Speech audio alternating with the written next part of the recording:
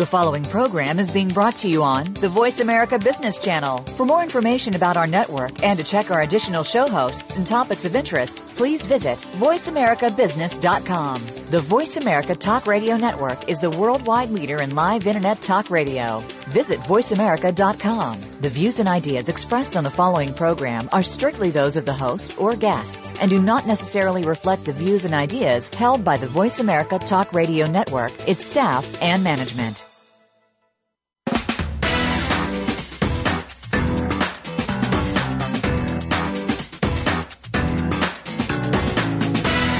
Welcome to the most nutritious hour of business talk all week. This is Coffee Break with Game Changers, presented by SAP. The best-run businesses run SAP. Your host and moderator is Bonnie D. Graham. You'll hear from the innovators who have learned to use game-changing technologies to shake up the status quo and help move today's businesses in new directions. Now, here's Bonnie D. Graham. Welcome, welcome, welcome. And if you want to run with the Game Changers, you are in the right place. Today's buzz, retail. I know we did a show on retail last week, but we're going to turn around the other side of the table and talk about the relevant kind of retail, what really matters. So I have a message calling all retailers. Listen up. If you're not making each and every customer's experience more engaging, more exciting, and more fulfilling than your competitors are, and you know who they are, there's no time to lose. I can give you some clues on where to start. Find your own retail niche. There must be something you do exceptionally well or different. Leverage that distinction across your entire business. Okay, you know what that means. And nurture a fan-to-brand loyalty that makes shoppers want to engage with you far beyond the purchase. And there's a lot more. Those are just a couple of cliff notes, if you remember what those are. I have a great panel of experts for you today. First up, we're going to introduce a newcomer to Coffee Break with Game Changers Radio. It's BJ Bueno. He's the founder of the Cult Branding Company. Can't wait to hear about that. And BJ sent me the following quote. Listen up, everyone. Some customers have a religious devotion to a particular brand. They may go so far as to permanently scorch their skin with the logo or image of the brand they love. BJ, what an image. Welcome to Coffee Break. How are you today, BJ? I am doing well. Thanks for having me on, and I'm excited to be here with everyone on the call. This is great. Excited to have you. You've been tweeting all morning, and we really appreciate that. I can tell you're excited. So talk to me, BJ. What a quote. Who's scorching their skin with logos of the brand they love? I don't know those kind of people. Do you? Well, over the last 15 years, we've had a chance to really get in touch with some of the loyalists behind some of the, I would say, most funnest brands out there, like Turner Classic Movies or Harley Davidson or Oprah. And these brands, when you really get to the heart of them, you find incredibly passionate folks. And some of those folks love to tattoo themselves. As everyone knows, we live in a generation tattoo. And some of those tattoos reflect those brands and the emotions that they feel and the stories that they have. Now, what's interesting is that even though this may seem extreme, our work with retailers has shown that that passion and that emotion that drives those customers is something everyone can learn from. Wow. Now tell me, BJ, is this just for younger people, or do we have, and I use young advisedly, is this for people in their 20s? Is this a millennial thing, or do you get people who are so enamored of a brand in their 50s and 60s they'll go and do some scorching? What's your observation? Yeah, no, I have seen from ages 8 to 80 just really been passionate about the brand or the things that they love. So there is no real demographic that way. It really just breaks down more in psychographics and emotional behavior towards the brand. Thank you very much. Great start to our topic. Actually, a very emotional and compelling start. Let's turn to Scott McCain, who was on with us last week for retail, our first topic. And Scott is an expert on distinction. That's going to be a key word in the show today. And Scott sent me the following quote. And this is a quote of somebody saying, "I love shopping there. They treat me exactly like every other place does." Said no customer ever. And Scott says, create distinction. How did I do with that quote, Scott? Was that emotional enough? That was perfect, Bonnie. Thank you, dear. Welcome back, Scott. How are you? Hey, terrific. Great to be back with you, and I appreciate it. It's amazing, isn't it, that no customer ever says that. No customer is ever excited because you're exactly the same as your competition. Yet many retailers go to market talking about their strengths, when instead they should be emphasizing their differences. Why should a customer choose you as opposed to the competition. And I think if retailers focus on that, then it gives them a chance to do something more unique and more compelling in the marketplace.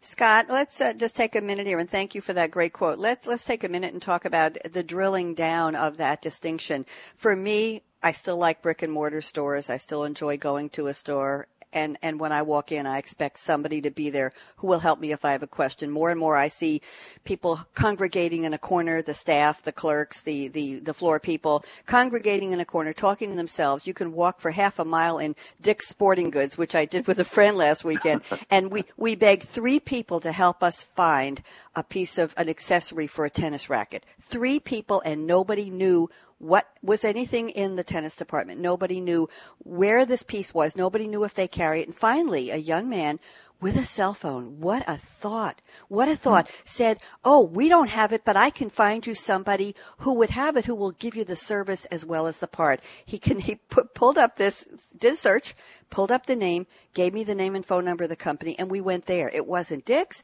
but he gave us an opportunity to go to somebody who does servicing of tennis rackets. So, but it took 20 minutes of standing in the store, and nobody gave a you-know-what. Scott, How does this happen today? Doesn't anybody get it?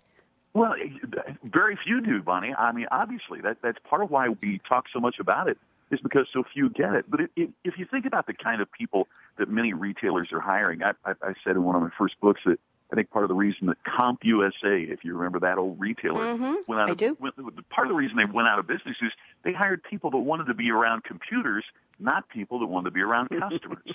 I think of many sporting goods stores, they hire people that love sports, but not necessarily love service. And so part of what retailers have to do is to understand that, you and I have tons of options, whether it's tennis rackets or laptops or whatever it might be. And so we've got to be able to create some kind of distinction in how we serve those customers and create such a compelling experience that their loyalty becomes assured.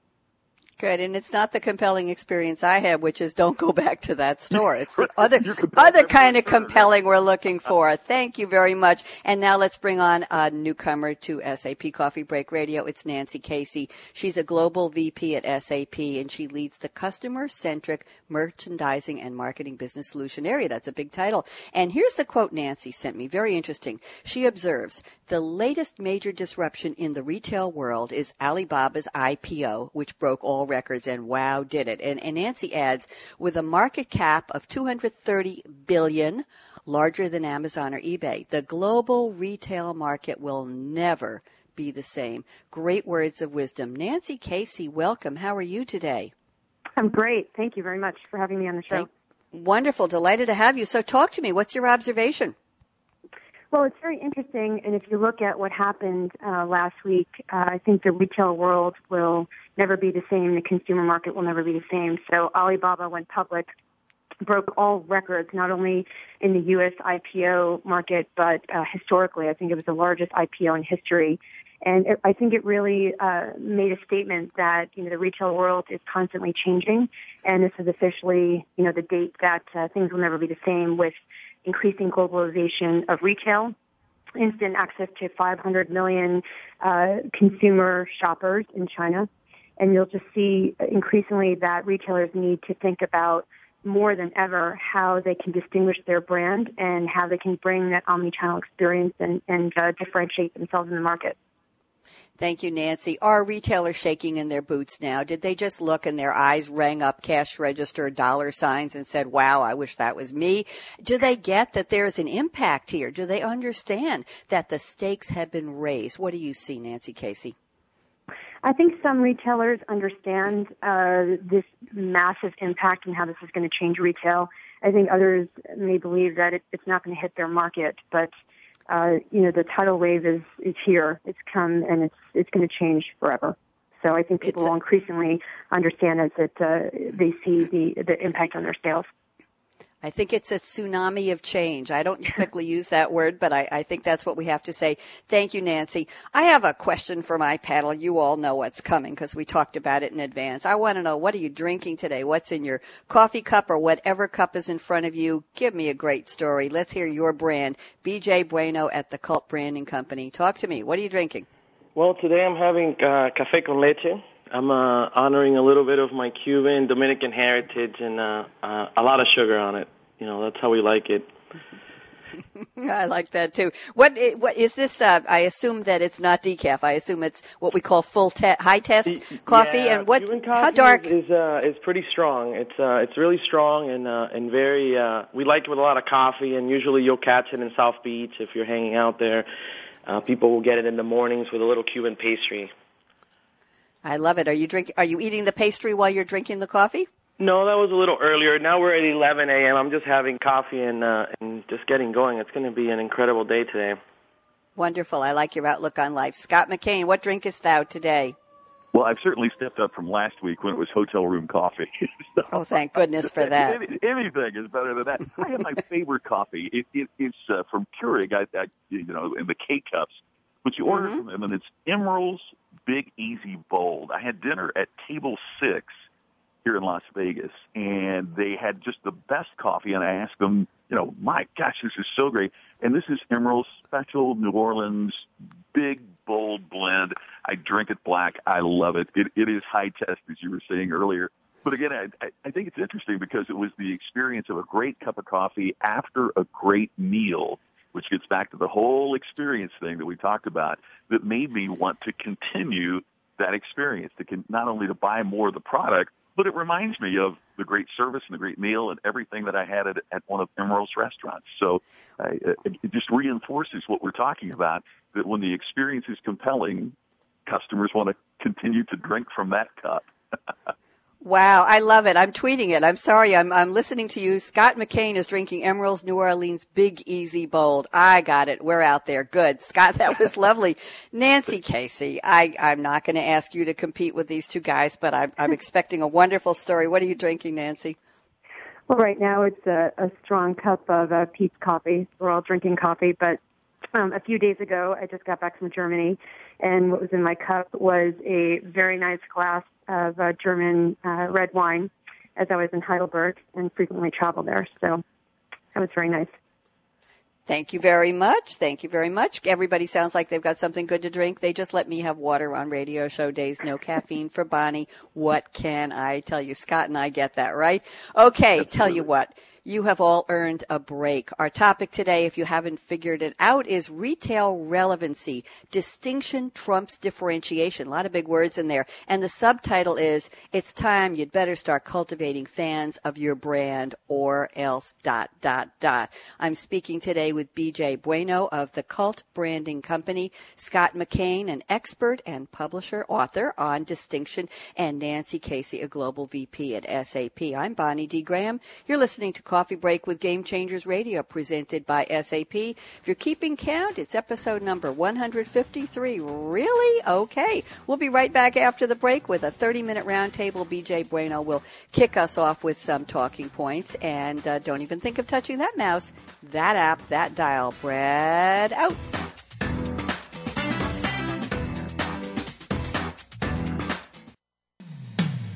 When it comes to business, you'll find the experts here. Voice America Business Network. The time for enterprise mobility is now, according to IDC. By 2013, over 1.19 billion workers worldwide will be using mobile technology, comprising 34.9% of the workforce. The impact of mobility on business is clear. Increasing numbers of business users are expected to handle critical tasks and decision-making in real time, no matter where they are. SAP and Sybase, an SAP company, offer mobile applications and underlying infrastructure with integration to SAP systems for secure access to business processes anytime, anywhere, and on any device. www.sap.com. When it comes to business, you'll find the experts here. Voice America Business Network.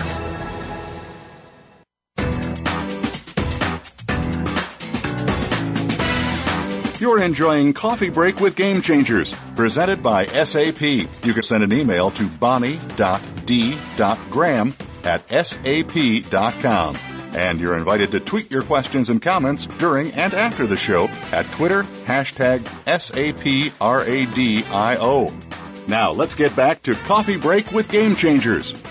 Here we are, and our topic today is retail relevancy. Distinction trumps differentiation. Big topic, big expertise on this panel. Delighted to have BJ Bueno of the Cult Branding Company, Scott McCain, an expert extraordinaire on distinction, and Nancy Casey, a global VP at SAP. BJ Bueno, you're up first. Let's start our roundtable. 30 minutes nonstop. I hope you have a nice seatbelt on because you're going to need it. And BJ, you sent me some very interesting notes before the show. Let's start with this topic, promote a lifestyle. And you say experiential purchases are more meaningful than material purchases. And you add to retailers, develop and sell the tools that help your customers pursue their dreams and celebrate distinct lifestyles. There's a lot of meat on the bones there. BJ, talk to me. Yeah, well, one of the things that we started really noticing when working with consumers was that even though they were taking away material things, these experiences were really where the meat was for them, like all their passion and love. So I'll tell a quick, brief story here about taking Bert Jacobs from the Life is Good company to Walt Disney World. So we were going, doing a little reconnaissance on a bigger brand than Life is Good, and we were like, okay, let's go walk the parks. And all of a sudden, it all clicks in Bert's head that, wow, this whole place is retail. The customer's supporting this whole place, and he has all his aha moments that I'm sure every great retailer has as they walk through their competitors or through their admired brands. And at the end of the day, which was very important, he got to see how the castle lights up with all the fireworks and everything, and it looks just like the logo. And then it was like, it all clicked. Man, these people want these experiences. So Life is Good, for example, they'll do these amazing festivals where they bring amazing artists and they celebrate Life is Good. So it became very apparent over many years of looking at consumers in various categories that experiences were trumping really taking this object home. It was like Pluto was a great purchase at Disney once your kid ran into the character and he had this beautiful experience. And then it's like, and you see it all the time when you go through the park where you see these kids amazed by the magic of Disney, and they're in the experience, and the parents, of course, are shopping everything. Interesting. I'm thinking that you're saying, BJ, that the material purchase has meaning or more meaning and more resonance and more lasting brand value once you've had the experience that precedes that purchase. So when you see it, you feel it, you think it, it becomes emotional, then you want to capture that memory, and then you're going to buy something. Is that the process? Yeah, and also as you're developing, as you've been through an experience with the brand, all of a sudden you begin to associate with it, and as it gains meaning, the value, the equity of the brand goes up, and a lot of brand equity relies on raising the perceived value that the product has in the customer's eye. But how do we raise that? It has to be through an emotional connection. That's the quickest way to raise the perceived value. I love the story that this gentleman from Life is Good went to Disney and saw that, and you said the aha moment. And sometimes that's what it takes. Quick question for you before we bring Scott McCain and Nancy Casey in on this conversation. BJ, how many retailers get that it's okay to walk through the halls, the hallowed halls of a really successful competitor and have that experience, if I can use that word? How many are having that light bulb go off, BJ? Well, I would like to say many, and of course when I go to the NRF last year with the SAP show, we did a compassion, joy, and optimism, and we were, it was like a wake-up call because a lot of retailers don't get that. And, so you see some folks getting it, and they're going, yep, totally get it, like Zappos gets it, like Tony Hsieh gets it, So some folks get it right away, and they're just walking down that path, and you see their companies just accelerating in the marketplace. And you see other folks just fighting and resisting information, data, and even the idea that emotions are a part of the experience of a shopping or becoming a consumer. Thank you. Scott McCain, I know you have a lot to say. Join us. What are your thoughts? Well, yeah, to piggyback on what BJ was just saying, I mean, that's such an important point. A few years back, I was asked to speak to the American Academy of Cosmetic Surgeons. I'm the first non-doctor to speak to them. And in the research for that, I was fascinated because that's an elective purchase in 90% of the situations. You're having a facelift or Botox or whatever. And I was stunned that you can graduate from medical school and in many states never have taken a class on bedside manner. And I think the same thing is true in business. You can get an MBA without ever taking a course on the importance of customers and the emotional connection. And so what we have, I think, are retailers and business professionals who have a lot of information, and they know their products and they know their industry, but they don't know what's making a critical difference today. And that's exactly what BJ said, that emotional connection that we're establishing with customers and that we're establishing with prospects to turn them into customers at our respective stores. Scott, it sounds like emotional is the big word here. The two E's, emotion and experience. I think those two go together. What are your thoughts? Yeah, that's what creates the experience. As we talked last week, there's, in my opinion, 3 levels at which you interact with your customers. The basic one is processing. That's what the customer has a right to expect, because they've chosen you as opposed to the competition. The second is service. We greet them quickly. It makes processing more efficient and more palatable. But the third and highest level is the experience, and that's the addition of personalization and emotion. It connects with me on an individual basis, and it creates an emotional response. And the thing that retailers have to understand is loyalty to your store is only created at level 3.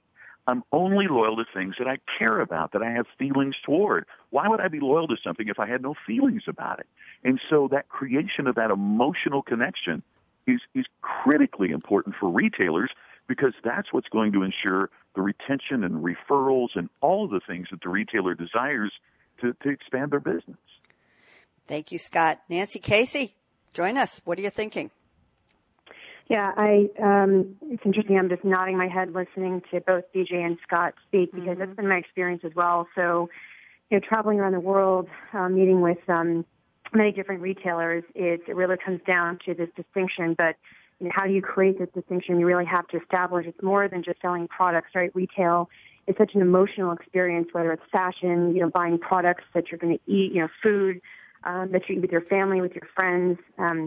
That's what makes retail so interesting, is because you can connect with your customer, and your end consumer. So it's really important to establish, to really understand from the retail perspective who the customer is, really connect with them, and understand it's more than just a product. It's a product, it's service, it's an experience. If I take, for example, a company like Loblaw, which is a large grocer in Canada, I believe that they do a good job in terms of, understanding the consumer, understanding who their organic shoppers are, who their, meat lovers are, who likes to barbecue, who likes to eat healthy kinds of foods. And they establish that connection with the end consumer, because they understand the consumer, and they can offer different products and services that are specific to the consumer, and really create that emotional experience so they feel that they're creating a healthy lifestyle for the consumer, but then also doing things like, corporate social responsibility, to feel like, they're a partner with these consumers. Good points. Nancy, I have a question for you and for the whole panel. I was in Costco last weekend, stocking up. That's what we do there. And I noticed a display must be ready for the holidays. Are we really launching toward or hurtling toward the end of the year? It was cashmere sweaters, cashmere things. It was for men, it was for women. It was like a little contained mini store within Costco. It was tightly packed aisles and displays, and the prices ranged $150, $200. I think that was the top. I'm not used to seeing anything at that price point in Costco when it's juxtaposed with the sweatpants for $12.99 or a 10-pack of socks for $2.22. So are they getting that? Is Costco basically saying, oh, our customers want a slightly higher end experience, even though it's Costco and you come here to save money? Nancy and then BJ and Scott, any thoughts on that appearance of cashmere at Costco? I was surprised. Are you, BJ? Nancy? Well, for me, this is BJ here. So I get to work a little bit in the high-low retail over the last 10 years, and I think more retailers in the segment are trying to bring experiences that resemble the mall, because basically the drive time, as you look at the data and competitive landscape, one of the folks who are losing is that drive time to the mall. And obviously the mall has a lot of retailers So they're working hard to get folks out there, but I think then the retailers that have their own locations are also working really hard to keep the customers there and not having that budget go to the mall, because as that $100, let's say, is being spent from her wallet, it's going to not be like $100 for this store plus $100 for that store. It's one budget, and as the consumer has to balance more that one budget, retailers are smart, are stepping up that game, because why let her go somewhere else?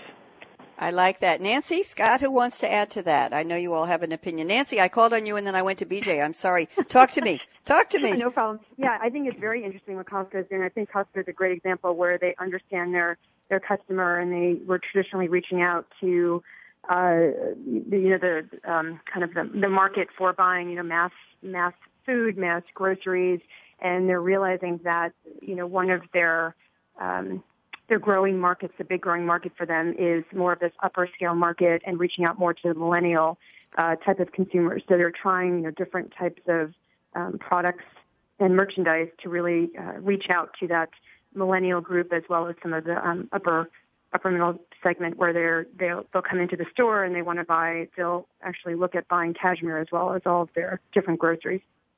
Interesting. Scott McCain, thoughts? Yeah, and I think it also makes customers feel better. If you're walking in a place to buy those socks for a bucket of socks for $12, and you see cashmere there, it uplifts the entire experience. It makes you feel better. It really did. Here, right? And so I think that's part of what retailers have to view as well, is that shopping is not only something that we do, but it can be aspirational as well. Mm-hmm. So, the car dealers know that. That's why BMW has the 1 Series, now the 3 and the 4 and the 5 and the 6 and the 7, to kind of work you up through as you grow in disposable income. So I think for all the reasons that the other panelists have mentioned, and that one as well, I think it's a great choice by a terrific retailer. I think so, too. I said, really? Wow. I didn't buy it, but I took a look. I thought, this is interesting. Good conversation. Guess what? We're going to go in a slightly different direction. Scott McCain, I'm going to start a new thread with you. Reading, let me look at some of your notes here. You say, because of the critical changes in the world of retailing, it's never been more important to create, and you put a copyright on this, the ultimate customer experience. And then you add, this is the definition. This is what I want you to discuss. It begins with this question. What if everything went exactly right for this customer? What would that look like? What would it sound like? What would it feel like? What would it be like? Scott, how many retailers know this simple formula for creating the ultimate experience? It seems so simple. Talk to me. Exactly right, Bonnie. It seems so simple, but it's amazing that not only do they not know the answer, many have not even asked themselves the question.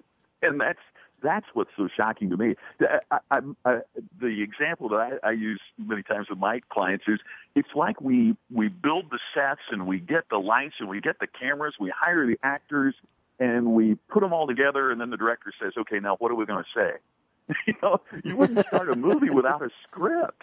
And many times retailers think about what products are going to be on the shelves and what's the decor of the store going to look like and how do we design it. And don't pay nearly enough attention to the human interaction that happens once a shopper crosses the threshold of the door. And retailers do billions of dollars in advertising, and all an advertisement is an invitation for you to come in. Once you come in, then what? It'd be like me sending you an invitation to a party, and then you show up and there's nothing going on.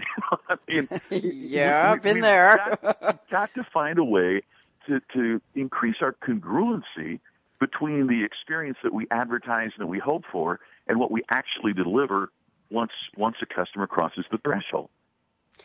Just a great concept, but I have a question for you, Scott. Whose job is it to care about this?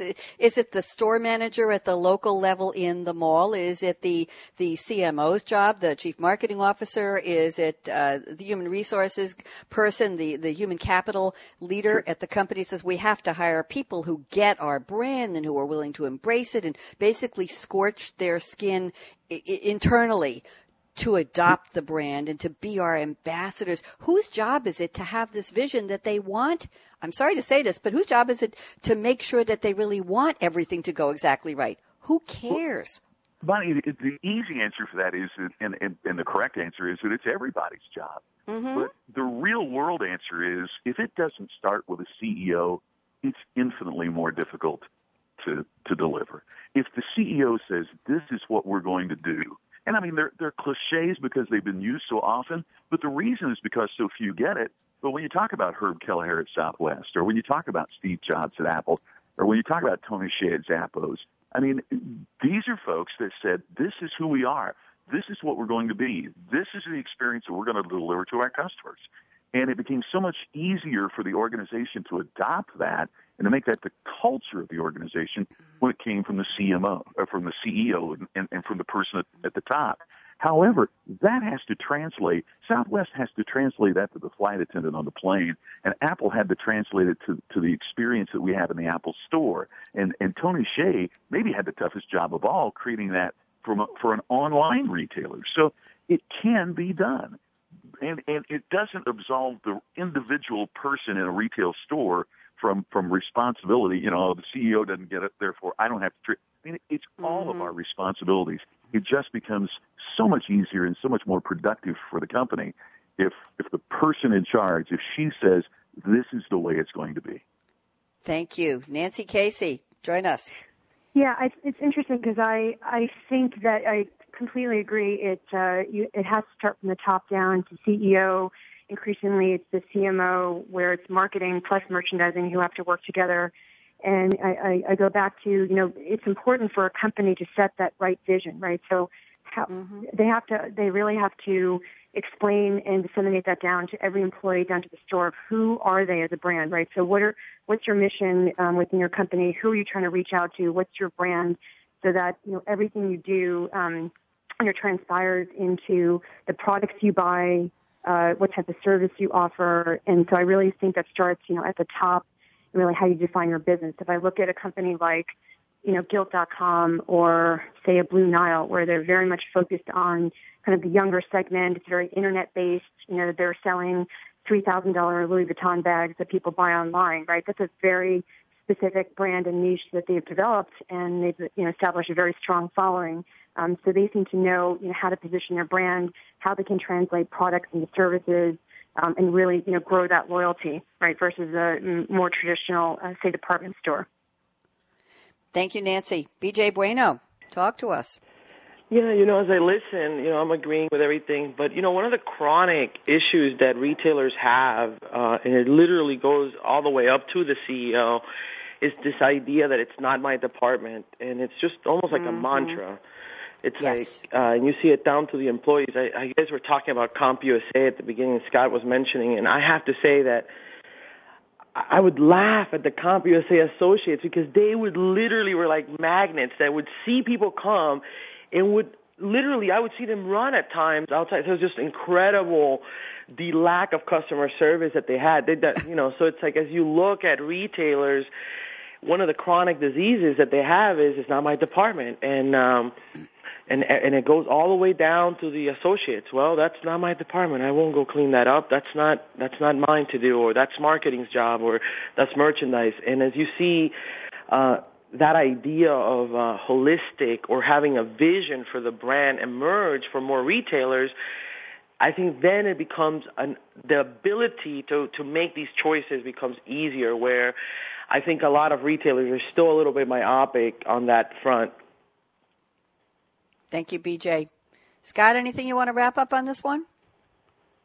Well, I think sometimes organizations don't understand the difference between differentiation and distinction.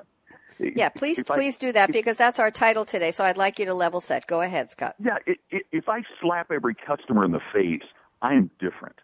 but well, it doesn't mean they're coming back, right? Differentiation means there's something, there's three levels. The bottom level is sameness. And sameness is when the customer can't tell the difference between you and the competition.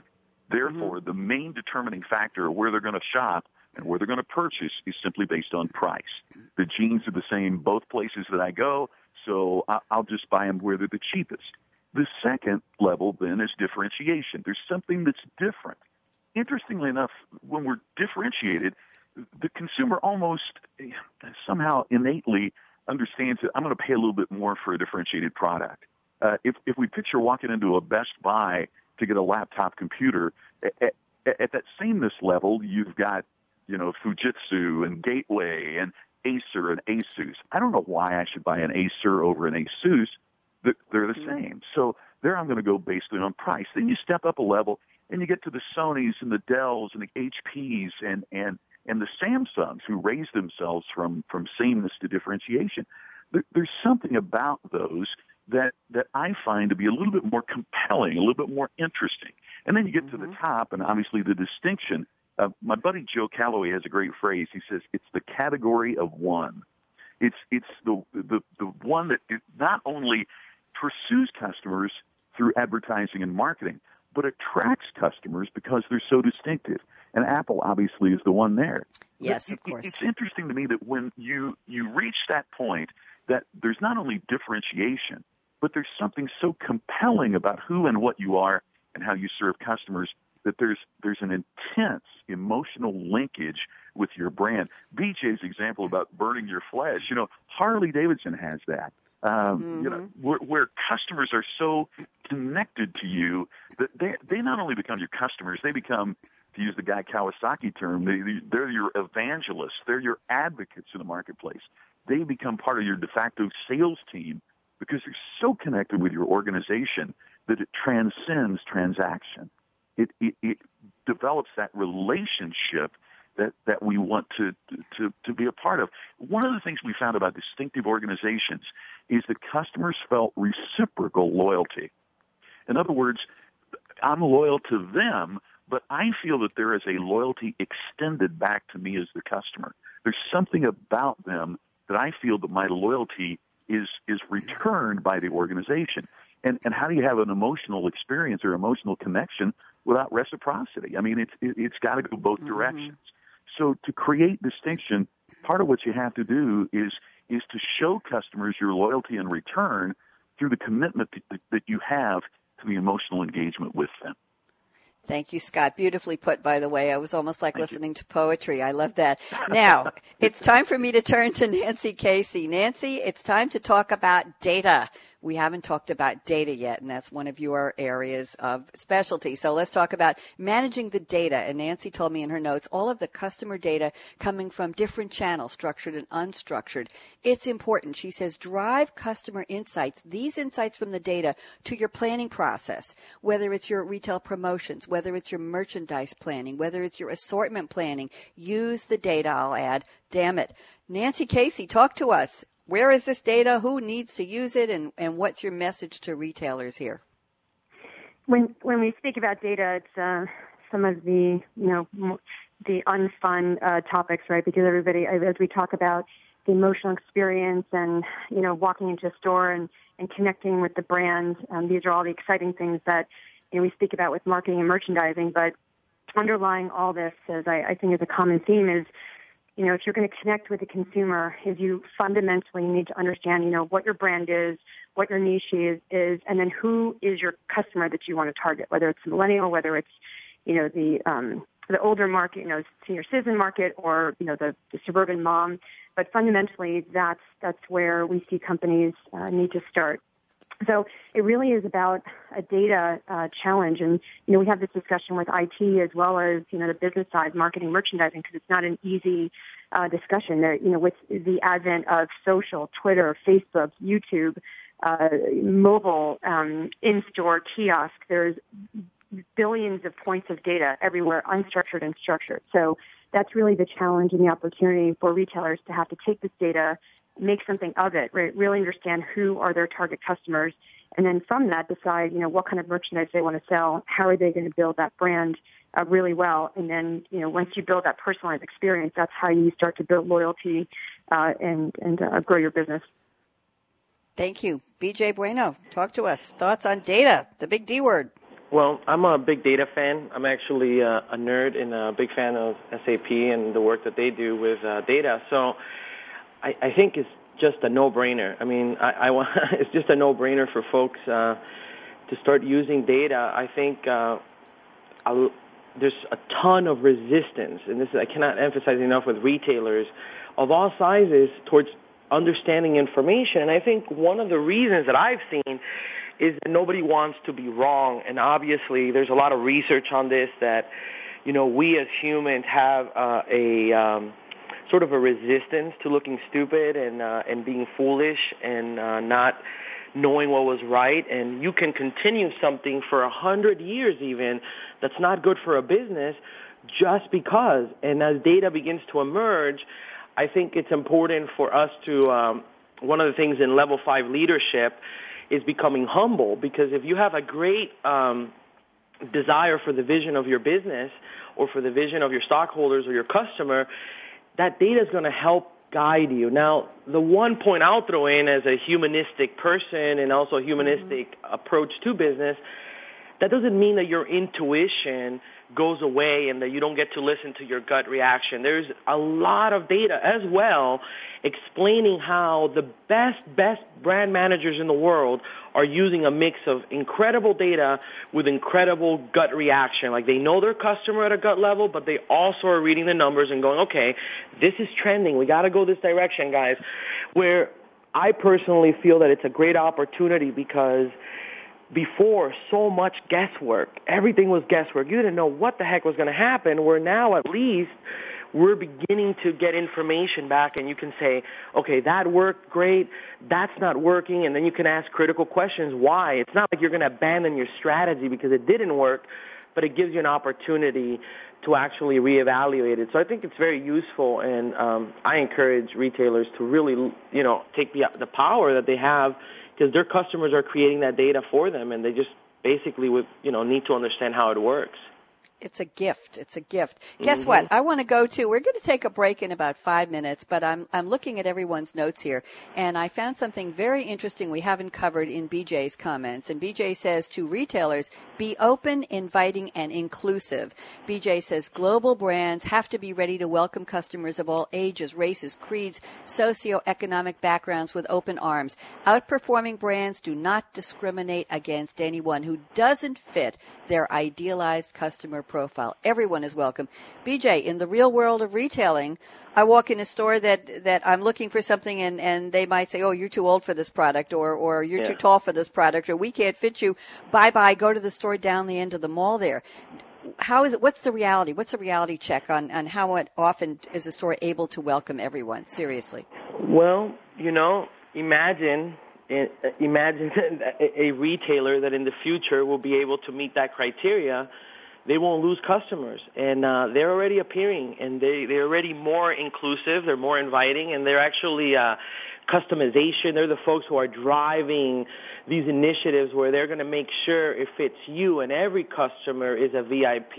And as we get our data working together more, we can include the customer in a way that they don't feel discriminated or segmented in any harmful way. And one of the terrors that data brings to consumer is, well, I'm going to be segmented in a way that's going to make me feel bad. So it's like we, as marketers and as retailers, and as have to think really hard about how to use this information in a way that makes the customer feel more included. And you're like, wow, I would have never thought they would have known that, but in a way that doesn't feel like creepy and you're being spooked on, So it's an interesting balance.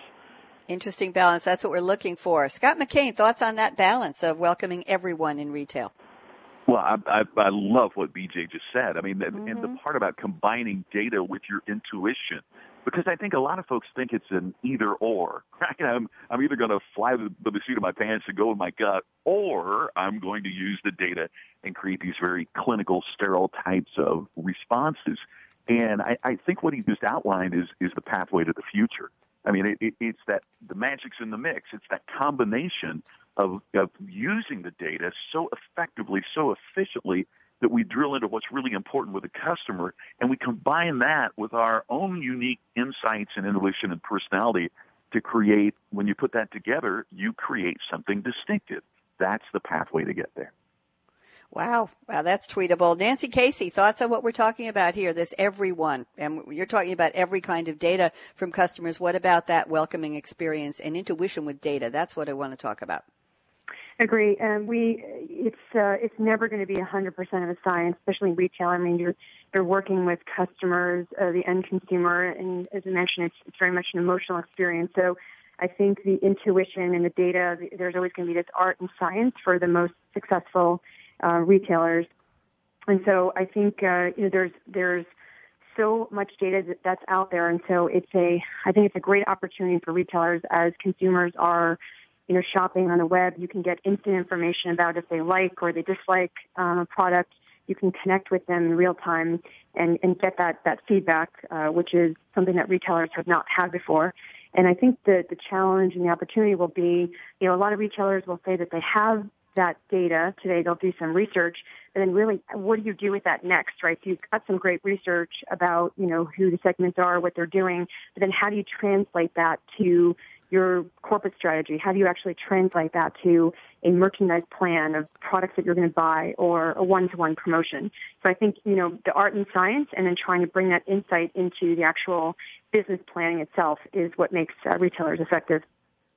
Beautiful. Art and science, intuition and data. We've got a good formula here. Guess what? My panel has worked very hard. 30-minute roundtable. Bravo. We're going to take a break. 90 seconds. That's it. I would like BJ Bueno at the Cult Branding Company, Scott McCain, an expert on retail distinction and a distinctive person in his own right, and Nancy Casey, a global VP at SAP. Three of you, I'd like you to go out in that 90 seconds I'm going to give you and find the crystal ball. I want you to come back with your predictions. I think we're going to have 2 minutes apiece, and we're going to ask if we fast forwarded to 2020 or any year, week, day, month, or minute that you see blue skies in the crystal ball, what will we be saying about retail relevancy, distinction, trumps differentiation? I'm Bonnie D. Graham. We'll be right back after the break. Don't even think of touching that dial. You know the rest. Brad out.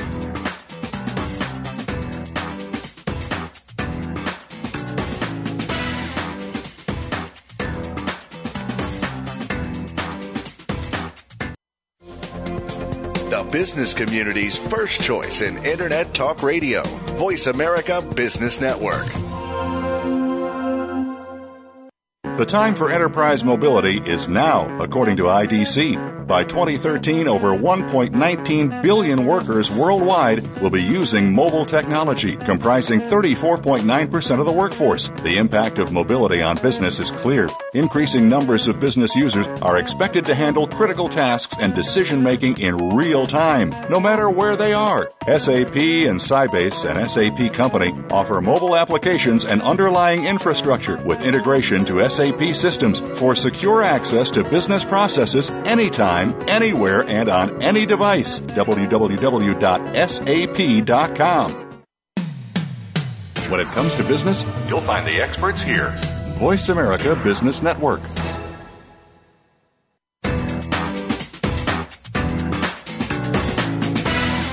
You're enjoying Coffee Break with Game Changers, presented by SAP. You can send an email to bonnie.d.graham@sap.com.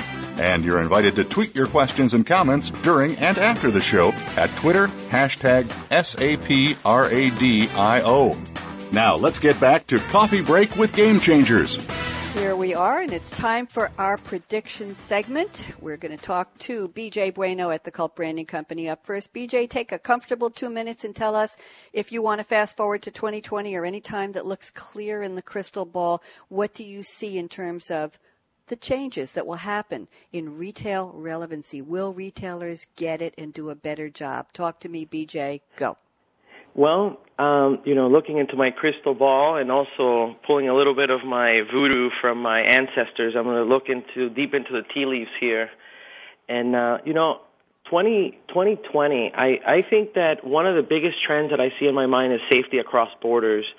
I think that brands and retailers and consumers are going to unite by that point in keeping all workers and all products safe and in safe environments. And, of course, companies are beginning to make that movement, but the transparency will be so great by then that it will be a brotherhood of consumers and creators of products, and that will continue to grow. The other big trend, I think, is that brands are going to be more and more social. So, it's like Twitter and all these things will continue to go into the future, but they'll become more sophisticated and they'll adapt to the technology. So maybe as some of the scientists predict, your children might be accessing their information through retina scans or Google glasses that are more advanced, etc. And then I also think that to really push it out there is that we'll take customers as they are.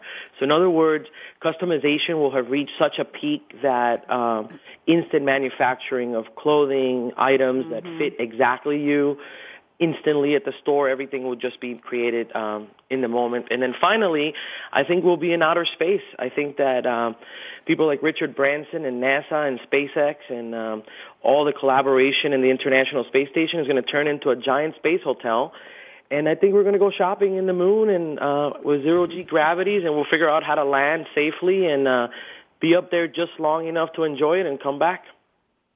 Wow, that's a lot of great predictions. BJ, I'm just going to ask you a question here. I'm looking at the rest of your notes, and I noticed you said you talk about Abraham Maslow, the concept of freedom and self-actualization, and you noted that Harley promotes freedom on the open road, Vans promotes freedom from convention, Linux promotes freedom of information, Apple, well, they give us the freedom to be creative and self-expression. Is this personal freedom promotion something that more and more retailers will understand and embrace in the next couple of years? You know, I would personally hope so, because it would be a more delightful experience everywhere you go. I think that there's some resistance to it, but I think as more retailers get it, that this is good business and that self-actualization, the bridge to that is freedom. So the more you allow your customers to be free and feel like they're not being constrained in any ways, the more your business will actually grow and flourish with them. And we've seen many businesses co-grow with their customers. Thank you very much. Scott McCain, you're up. 2 minutes. Predictions, go. Well, I can't wait for the moon thing because it will do wonders for my golf game. That zero gravity will really increase the length of my drives. I'm looking forward to that. That's really fascinating. It's funny when you think about 2020 that it's 6 years away, and as rapidly as time passes, when we only think about how close that is. So, looking into my crystal iPad here. Oh, that was good, Scott. Like that. That was good. I think wearable technology, I think the Apple Watch, I think that kind of technology is going to revolutionize everything in a very, very short period of time. I can't believe that I'm using Kmart as an example, but if you remember the commercial that they had not long ago that caused such a stir about ship my pants, and I was very careful how I said that. But, yes, you were. We don't have the right size, so we can ship it to you.